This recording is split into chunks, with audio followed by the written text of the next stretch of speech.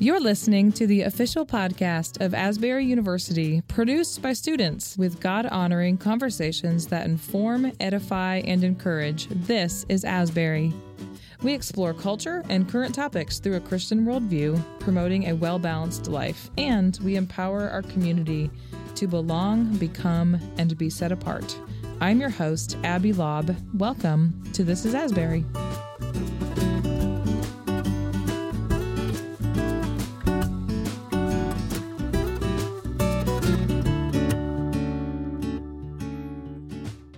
Welcome to the podcast. Today, I wish you could be with us because I'm sitting in the studio with two lovely ladies who I got to spend a lot of time with back in February. Welcome, Lena Marlowe and Lexie Presta. Yeah, thank you. And you did not have to come far because you both are across the street now at Asbury Theological Seminary. Thank you for making the trek across the busy road to come back over to Asbury. You both just graduated back in the spring. And why don't you just tell us briefly about what you are studying currently at the seminary? Do you want to start, Lena? So I'll be getting my Master's of Divinity, but I'm anticipating to focus on discipleship, Christian discipleship. Awesome. Lexie, what are you up to? I'm doing my Master's in Organizational Leadership just because of my history with ministry and journalism. I thought I would have the right skills to lead people. Well, I love that you guys are back here on campus with us because back in February during the Outpouring, you both played some really interesting roles in what God was doing. And I love how you both were just very obedient to that and you went with it. So let me just set the stage for you. So Lena, you were with the gospel choir on Wednesday during the chapel when you all just kind of kept going, led by the Spirit. And then Lexie, you were playing this crazy role that just really blew up in a good way. Like, reporters were calling me and they were like, hey, there's this college newspaper. This reporter, Lexie, is reporting on things. Are we allowed to quote from her articles? I mean, you were just all over the place covering in real time what was happening. I'd walk into Hughes and you'd be in there with your camera taking pictures, and I grabbed you a few times to do interviews. I was like, hey, you want to go talk to this person? And you were like, sure. So I loved that. So you both, since then, have done different work with the Outpouring teams that have gone out and just have continued to minister to people after everything that happened in the spring. So do you want to talk a little bit about what that has been like since then? Since then, God has continued to reveal more of who He is. Obviously, the Outpouring was a very tangible expression of that. I think a lot of students went through that thing of like, oh gosh, what do we do now? How are we supposed to carry ourselves? I mean, Lena and I both had graduation afterwards. You had to finish classes. We still had to finish our degrees and everything. But for me, I had like a mission trip to Northern Ireland lined up right after, which that was an amazing, life-transforming experience all on its own. But then the main part of my summer, I was in a very small town in Indiana working at a church as an intern. It was really cool because I learned so much about God throughout this summer, but they gave me an opportunity to actually preach on a Sunday. I wasn't expecting it and I was really nervous because I still not a fan of public speaking, but I got to talk about intergenerational unity. I remember the pastor, when he introduced me, he thought, oh, she's going to be speaking about the Outpouring. I was like, I really want to get to the biblical examples of Yeah. One of my favorite things during the Outpouring was the stroller parking that was outside of Hughes Auditorium. I looked over at one point and there were probably 15 strollers parked along there. Mm-hmm. So you had that on one side, and then of course up on the other side of Hughes coming in the handicap entrance, you had all these older people. So seeing them all together in Hughes on any given day was, it was cool. And then of course, not to mention all the Gen Z students. And Lena, I know you've talked about that as well, the multi-generational and multicultural impact of the Outpouring. Before graduation, I was still in circles with mentorship and being mentored, having mentees, being in different parts of Asbury and just community church, and realizing that after this mountaintop experience, we have to come down and still be with people and still have to do life with people. And so, graduation came. I was like, okay, let's actually get my grades in and do these essays. And the day of graduation, I go with our campus pastor and a couple of students to London for an Alpha leadership conference. That was a manifestation of a lot of things that were spoken over me during the Outpouring about where I'm going and where God has placed me, and him basically telling me it's time to step into what I have for you. But I think it also just drew the bigger picture of we saw the nations come here and us being sent to the nations. In London, we just had a lot of people not really understanding the proximity of us doing life with each other, the group that went, and then us literally having to go and speak about what was happening. And so as God was sending us, he was also still teaching us. We learned that while doing ministry. Sometimes he does prepare you and he preps you before he sends you, but most of the time he's prepping you and telling you things while you're doing ministry. The multi-generational and multicultural aspect of everything that's been happening, I've just seen how God is not done with this generation, and he's not done with the previous generations. And we need to stop saying that the people who have gone before us are the people who are coming after us. Like, we're all children of God. We all have a calling. We all have a purpose. And that does not end until we are with Jesus. Yeah. And even when he comes, we still have something to do, is to worship him. I think that has been like my main priority, is reminding people and having people who are accountability for me. We're all doing life together, and we need to get good at that before we just feel like we need to, organize a bunch of stuff. Can you talk about your experience at Asbury University, kind of leading up to everything that happened in February? What was going on in your lives, and how do you feel that God was preparing the ground for all this to happen in your lives and as a whole for everyone who was impacted? I remember the past 4 years, there was always like one big overarching theme throughout every year. So like the summer before we started as freshmen, I learned that God is bigger than I thought he was in terms of like how he continued to show up in the midst of the pandemic. I had been putting him in a box. And then through Asbury, I did the summer ministry team. And through that, I learned that I could depend on God and I could depend on other people. I would close people off. Like, I wouldn't really go into the details of like what was going on in my life. That team in particular really helped me be able to depend on God and depend on them. And then junior year, I fell into what a lot of young adults at Asbury fall into, of just overcommitment and busyness. Yes. And I burned out, and I burned out bad. God was like, you can find rest in me and healing in me. And then senior year, around that time, I was dealing with a lot of friendship conflict and like heartache in that kind of area and bitterness. And God was like, I am your best friend. And that's always been very sweet. But then also, like, in terms of like preparation from the university side, that's like all personal things. But like in terms of technical skills, I came into Asbury not knowing I was going to do journalism. I knew I wanted to do ministry, but journalism was never even on my radar. I just knew that I liked to write for fun. And it took one class here. And then Professor Maneri, he like kind of came alongside me and believed in me and continued to give me opportunities that I did not think I was capable of doing. I wasn't even interested in running the newspaper. I just feel really blessed about that. Lena, what about you? What was it like leading up to the wild year we've had?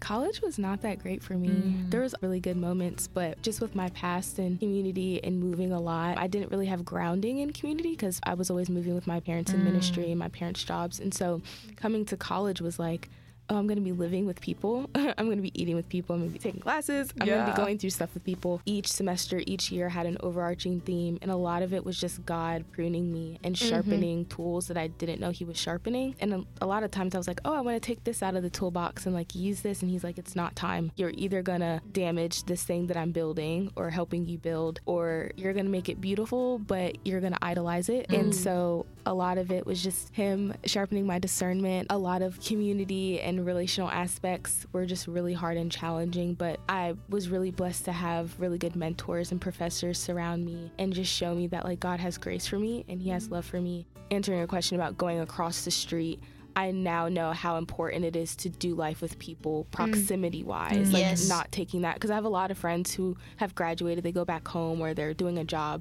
It's really easy to take it for granted. And so I'm really blessed to be able to have that experience here and then going across the street, which is totally different. We have similarities, but just like not taking for granted, doing life, learning about God, learning about a lot of other secular things as well, like just, you know, world topics, and trusting God with like the story of doing life with people. Since February or March, you could say, what are some of the ways that you have been very uniquely challenged?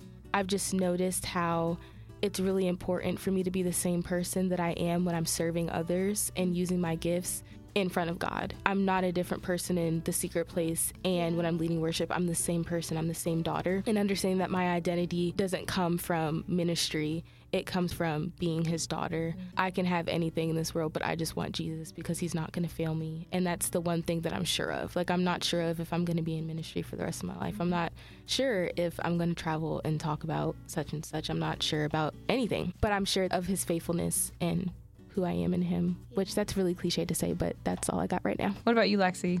what it feels like is that I'm Peter in this situation. This summer and just stuff that happened felt like I was sinking and like a lot of processing and trying to move on. But I thought I was processing, but I wasn't. I was like shoving it away. This is going to sound so bad. I know that the Chosen TV show is not like scripture, but there's like the interpretation that they have of that particular story was very powerful for me. And I haven't been able to read the scripture version the same way because in it, like once Jesus rescues Peter and pulls him back into the boat, Literally. Peter's like clinging to Jesus and just saying like, don't let me go, don't let me go. Yeah, doesn't want to fall in the water again, right? Yeah, exactly. And so I didn't realize how scared I was that Jesus was going to leave me. Intellectually, I feel like the knowledge I've been given, I know so much about Jesus, but like I'm at this point where like I want to know him. It's more of a heart issue now. And then I just remember someone the other day literally just asked me, like, do you believe that the Lord delights in you? I didn't answer at first, which I think gave them their answer, you know what I mean? Because it's like, I want to believe it. And so now it's just like I'm in the season, and I have been in the season of like, God, help me see what you see. Like, help me take your hand and believe that you're not going to let me go. You would never like actually let me sink. That is just a very interesting place to be in because I've followed Jesus for a while now. I thought that I understood it, but now it's like, okay, I'm going from knowing into believing. I'm like very grateful that I am in a community like Asbury, whether it's the seminary or the university, to like have that kind of support and like navigation to help me figure it out and like continue going deeper. Moving forward, what are you both kind of hoping for? What's God leading you to, or next steps once you're done with school? I kid you not. Lena and I had the privilege of going to brunch with some amazing women of faith last week, and I got asked that question, and I kind of just stared at them. You're like, I don't know. Yeah. Because, like, I don't know. I feel like anytime I had an image of what my future was supposed to be like it never really felt super right because, like, God reveals things to me very, very slowly because he recognizes that if he tells me something, I will freak out about it. And so when I think about my future used to terrify me, but now there's, like, this rest of, like, knowing that, like, I know who I am, I know whose I am, and so my foundation is set, and so my future isn't scary anymore, even though it's still unknown. I would love, obviously, like, no matter career-wise what I do or where he leads me, like, ministry is always going to be something that naturally emerges because he loves me. He's called me to love people, and I want to be able to do that no matter where I am. Jeannie Banter, who is a well-known Asburian, she told me, she's like, all you can do is just hold it with your hands open. And she was holding a coffee cup at the time, but she, like, put it down. She's like, fully empty hands, open hands. I thought you were going to say she spilled her coffee. No. And that would have been funny. No. I feel like now I'm at this point, like, I just want to keep knowing more about God and, like, learning and believing more about God. And so, like, I don't know what's going to happen, but I'm really excited about it.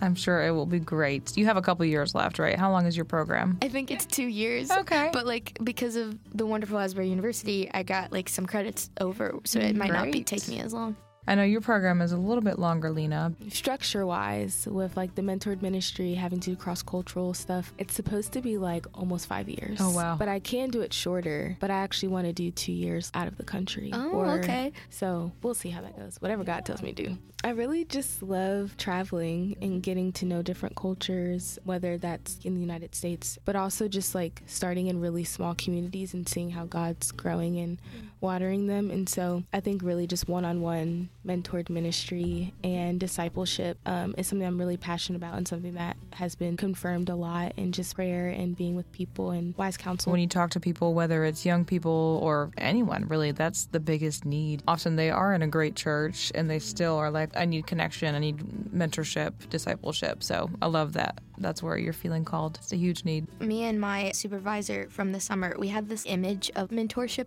It's a cross. And so, like, Jesus is with us in the center. We have people pouring into us, official mentors. And then we have, I think it was called, like, trusted partners or mutual encouragers at our sides who are, like, kind of, like, in the similar place than us. At the bottom, we're, like, we're pouring out because we're being filled up by those mentors and those encouragers. So, like, where's our overflow going? Right. And so then it's, like, you find people to pour into, mentees, whether it's an official mentorship or maybe just people you're interacting with. It doesn't matter how old you are. Everyone needs people pouring into them, and they need to be pouring out to others too. There are moments where we're not having, like you said, official mentees or mentors, but something that someone made really clear to me, it's okay to be alone, but it's not okay to be lonely. And if you're doing, whether it's singleness, not having a job right after college, or being newly married in a new place, like whatever it is, you still need to be doing life with people and still having people understand like what you're going through, because that's what the body of Christ is for. Well, it's really easy to be alone these days. It's really easy to just, I'm just going to plug into Zoom, or I'm going to be in social media. I don't think it's ever been easier to be alone than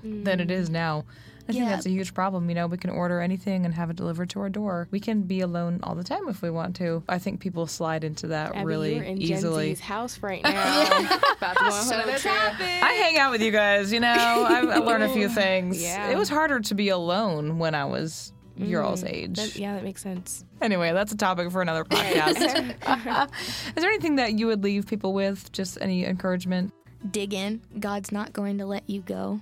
And it doesn't matter what the circumstances are. He wants to meet you there. And just another quick image, the story of Shadrach, Meshach, and Abednego.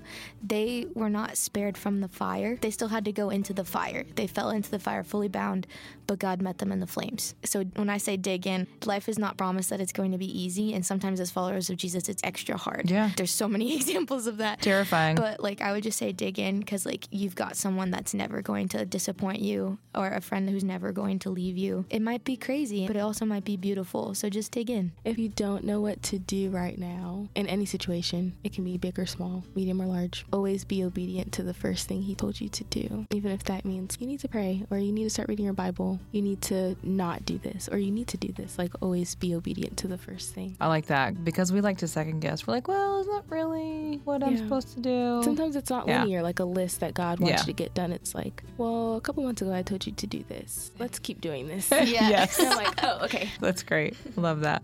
Well, thank you so much. I know that you all are very busy, and I just appreciate you coming back over to the university campus to talk with us. You know we love it over here. Of course you do. We're in your old stomping grounds here, Lexie. I love it. That's great. Now you're hanging out at the seminary. I love that. Yeah. Well, let's stay in touch, and thank you so much for your time today. Thank you. Thank you. Well, thank you so much for joining us for this episode of This is Asbury. To learn more about Asbury University, visit asbury.edu.